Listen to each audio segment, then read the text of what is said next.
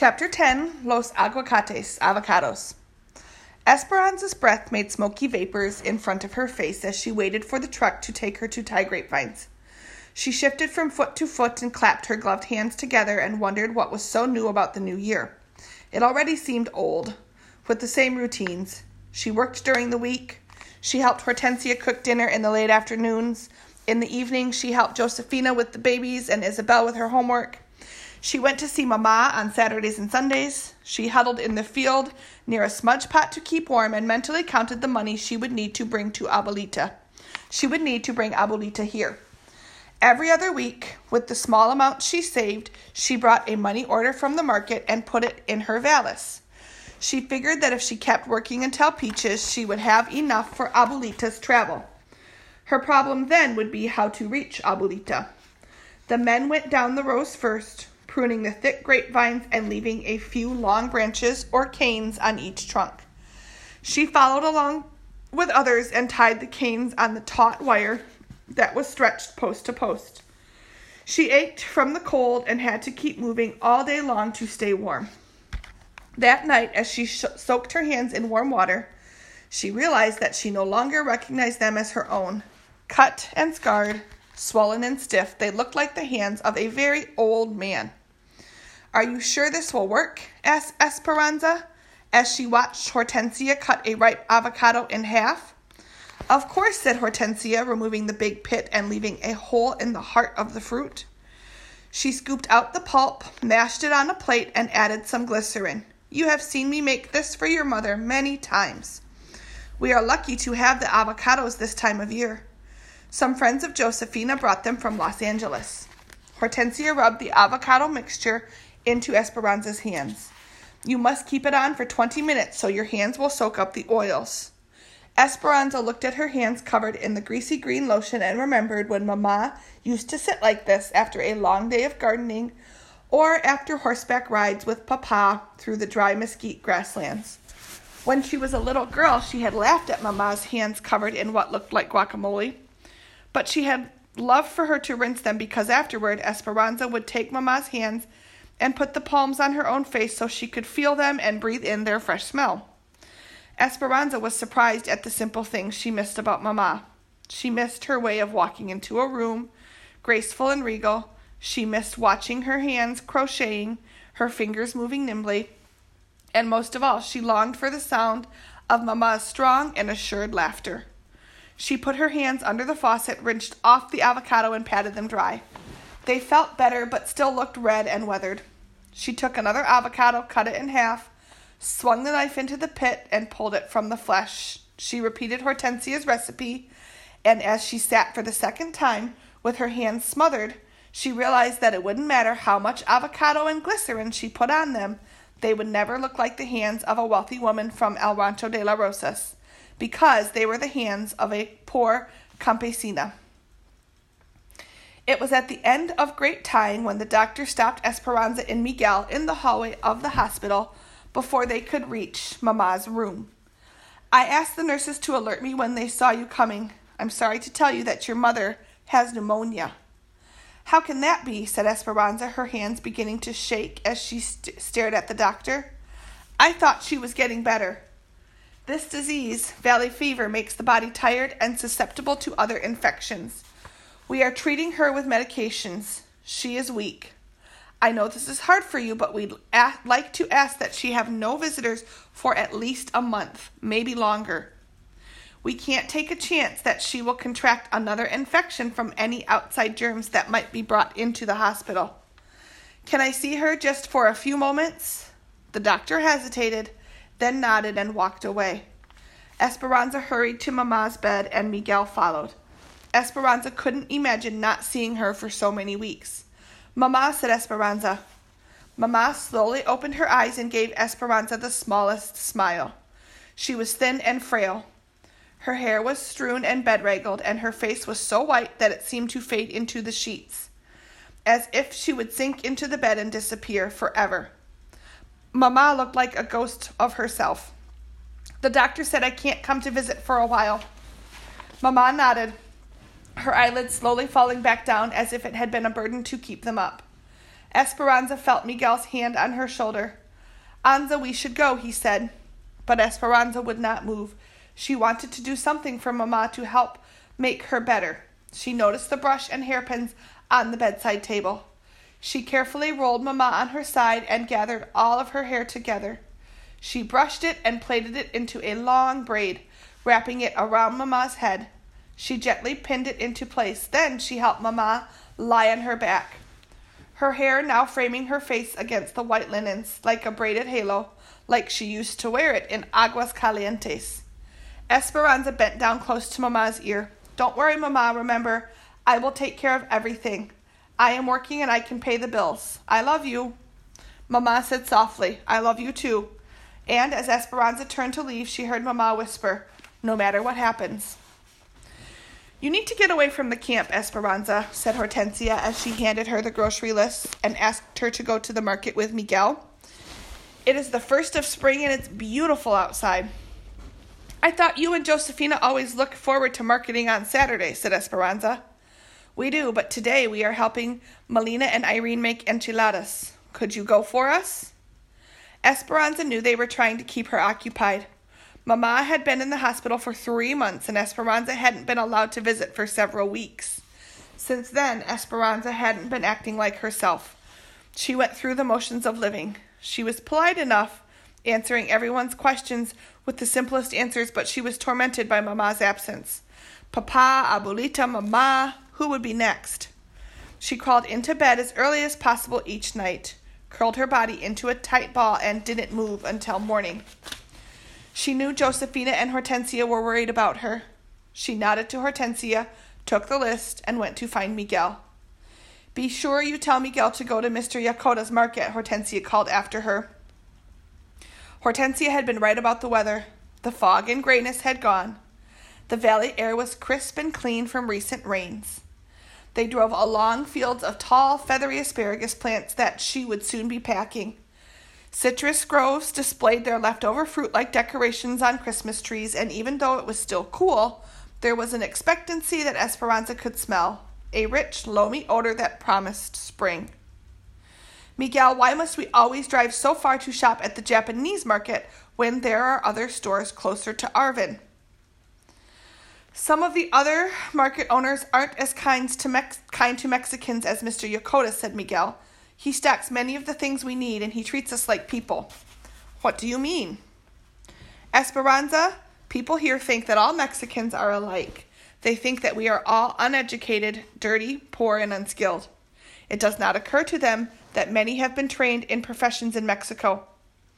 Esperanza looked down at her clothes. She wore a shirt-waist dress that used to be Mama's, and before that, someone else's.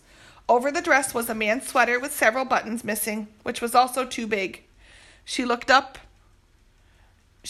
and looked in the mirror. Her face was tanned from the weeks in the fields, and she had taken to wearing her hair in a long braid like Hortensia's because Mama had been right. It was more practical that way. "Miguel, how could anyone look at me and think I was uneducated?" He smiled at her joke. "The fact remains, Esperanza, that you, for instance, have a better education than most people's children in this country, but no one is likely to recognize that or take the time to learn it. Americans see us as one big brown group who are good for only manual labor. At this market, no one stares at us or treats us like outsiders or calls us dirty greasers. My father says that Mr. Yakota is a very smart businessman. He is getting rich on other people's bad manners." Miguel's explanation was familiar. Esperanza's contact with Americans outside the camp had been limited to the doctor and the nurses at the hospital, but she had heard stories from others about how they were treated. In town, parents did not want their children going to the same schools with Mexicans. Living away from town in the company camp had its advantages, she decided.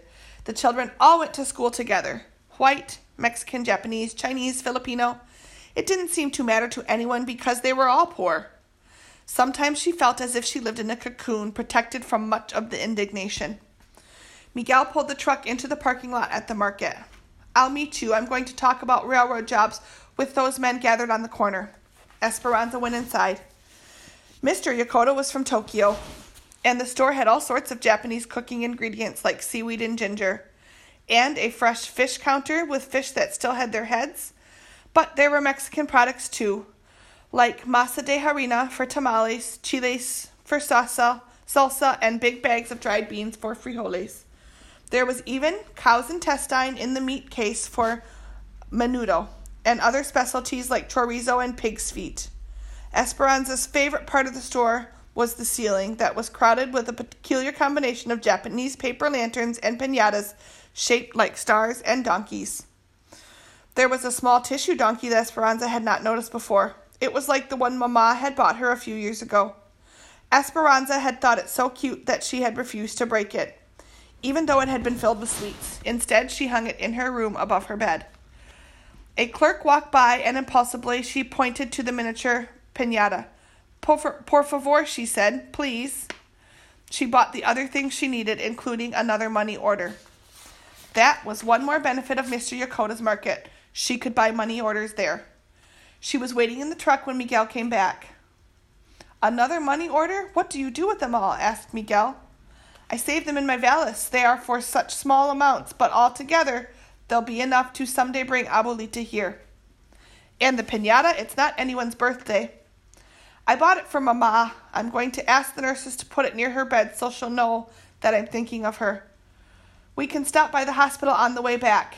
Will you cut a hole in the top for me so I can put the caramels inside? The nurses can eat them. He took out his pocket knife and made an opening in the piñata. While Miguel drove, Esperanza began feeding in the caramels. Not so far down the main road, they approached an almond grove, the trees flush with gray-green leaves and white blossoms. Esperanza noticed a girl and a woman walking hand in hand, each with a grocery bag in her other arm. She couldn't help but think what a nice scene it made with the two women framed against so many spring blossoms. Esperanza recognized one of them. I think that's Marta. Miguel stopped the truck, then slowly backed up. We should give her a ride. Esperanza reluctantly nodded, remembering the last time they'd given her a lift, but she opened the door. Esperanza and Miguel, que buena suerte. What good luck, said Marta. This is my mother, Ada. Thanks for the ride. Marta's mother had the same short, curly black hair, but hers was sprinkled with gray. Miguel got out and put all the groceries in the truck bed so they could sit in the front. Ada said, I heard about your mother and I've been praying for her. Esperanza was surprised and touched. Thank you, I'm grateful. Are you coming to our camp? Asked Miguel. No, said Marta. As you probably know, I'm not welcome there. We're going a mile or so up the road to the strikers' farm. We were tossed out of the migrant workers' camp and were told either to go back to work or leave, so we left. We aren't going to work under those disgusting conditions and for those pitiful wages. Ada was quiet and nodded when Marta talked about the strike. Esperanza felt a twinge of envy when she noticed that Marta never let go of her mother's hand. There are hundreds of us together at this farm, but thousands around the country, and more people join our cause each day. You are new here, but in time you'll understand what we're trying to change. Turn left, she said, pointing to a dirt road rutted with tire marks. Miguel turned down the path bordered in cotton fields. Finally, they reached several acres of land surrounded by a chain-link fence and barbed wire, its single opening guarded by several men wearing armbands. A key, right here, said Ada. What are the guards for? Asked Esperanza. They're for protection, said Marta. The farmer who owns the land is sympathetic to us, but a lot of people don't like the strikers causing trouble. We've had threats. The men take turns at the entrance. Miguel pulled the truck to the side of the road and stopped. There were only 10 wooden toilet stalls for hundreds of people, and Esperanza could smell the effects from the truck. Some people lived in tents, but others had only burlap bags stretched between poles. Some were living in their cars or old trucks. Mattresses were on the ground where people and dogs rested. A goat was tied to a tree. There was a long pipe that lay on top of the ground and a line of water spigots sticking up from it. Near each spigot were pots and pans and campfire rings and the makings of outdoor kitchens. In an irrigation ditch, women were washing clothes and children were bathing at the same time. Clotheslines ran everywhere. It was a great jumble of humanity and confusion. Esperanza could not stop looking. She felt hypnotized by the squalor, but Marta and her mother didn't seem the least bit embarrassed. Home sweet home, said Marta. They all climbed out of the truck, but before Marta and Ada could retrieve their groceries, a campesino family coming from the opposite direction approached them. The children were dirty and skinny, and the mother held an infant who was crying. "Do you have food so that I can feed my family?" said the father. "We were thrown out of our camp because I was striking. My family has not eaten in 2 days. There are too many people coming into the valley each day who will work for pennies. Yesterday I worked all day and made less than 50 cents. And I cannot buy food for 1 day with that. I was hoping that here, with others who have been through the same,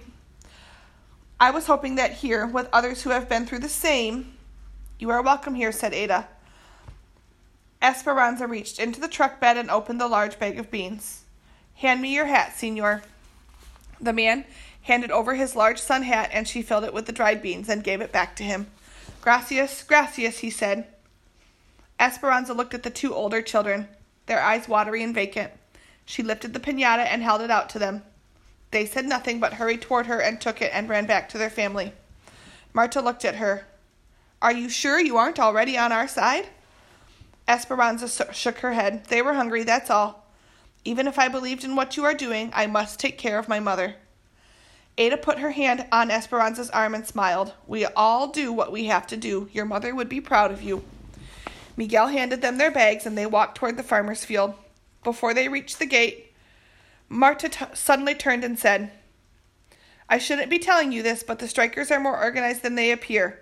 In a few weeks, during asparagus, things are going to happen all over the country. We are going to shut down everything, the fields, the sheds, the railroad. If you have not joined us by then, be very careful." Then she hurried to catch up with her mother. As Miguel and Esperanza rode back to Arvin, neither of them said a word for many miles. Marta's threat and the guilt of having a job weighed heavily on Esperanza's mind. "Do you think they are right?" she asked. "I don't know," said Miguel. "What the man said is true. I have heard that there will be 10 times the people here looking for jobs in the next few months, from Oklahoma, Arkansas, Texas, and other places too. And that they are poor like us, who need to feed their families too. If so many come and are willing to work for pennies, what will happen to us? But until then, with so many joining the strike, I might be able to get a job at the railroad." Esperanza's mind wrestled with Miguel's words. For him, the strike was an opportunity to work at the job he loved and to make it in this country. But for her, it was a threat to her finances, Abuelita's arrival, and Mama's recuperation. Then there was the matter of her own safety. She thought of Mama and Abuelita, and she knew that there was only one thing for her to do. Esperanza studied her hands a few nights later as she walked toward the cabin and hoped Hortensia had a few more avocados. It was later than usual. She had been weeding asparagus in a far field, so she had been on the last truck. When she arrived at the cabin, everyone was crowded around the small table.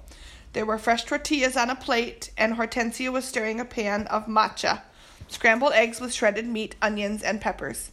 It was Miguel's favorite, but they usually ate it for breakfast. "What is the occasion?" asked Esperanza. "I got a job in the machine shop at the railroad." "Oh, Miguel, that's good news." "So many railroad workers have joined the strikers. I know it might be temporary, but if I do a good job, maybe they will keep me." "That is right," said Alfonso. "You do good work. They will see it. They'll keep you." Esperanza sat down and listened to Miguel tell the others about the job, but she wasn't hearing his words. She was seeing his eyes dancing like Papa's when he used to talk about the land. She watched Miguel's animated face, thinking that at last his dream was coming true.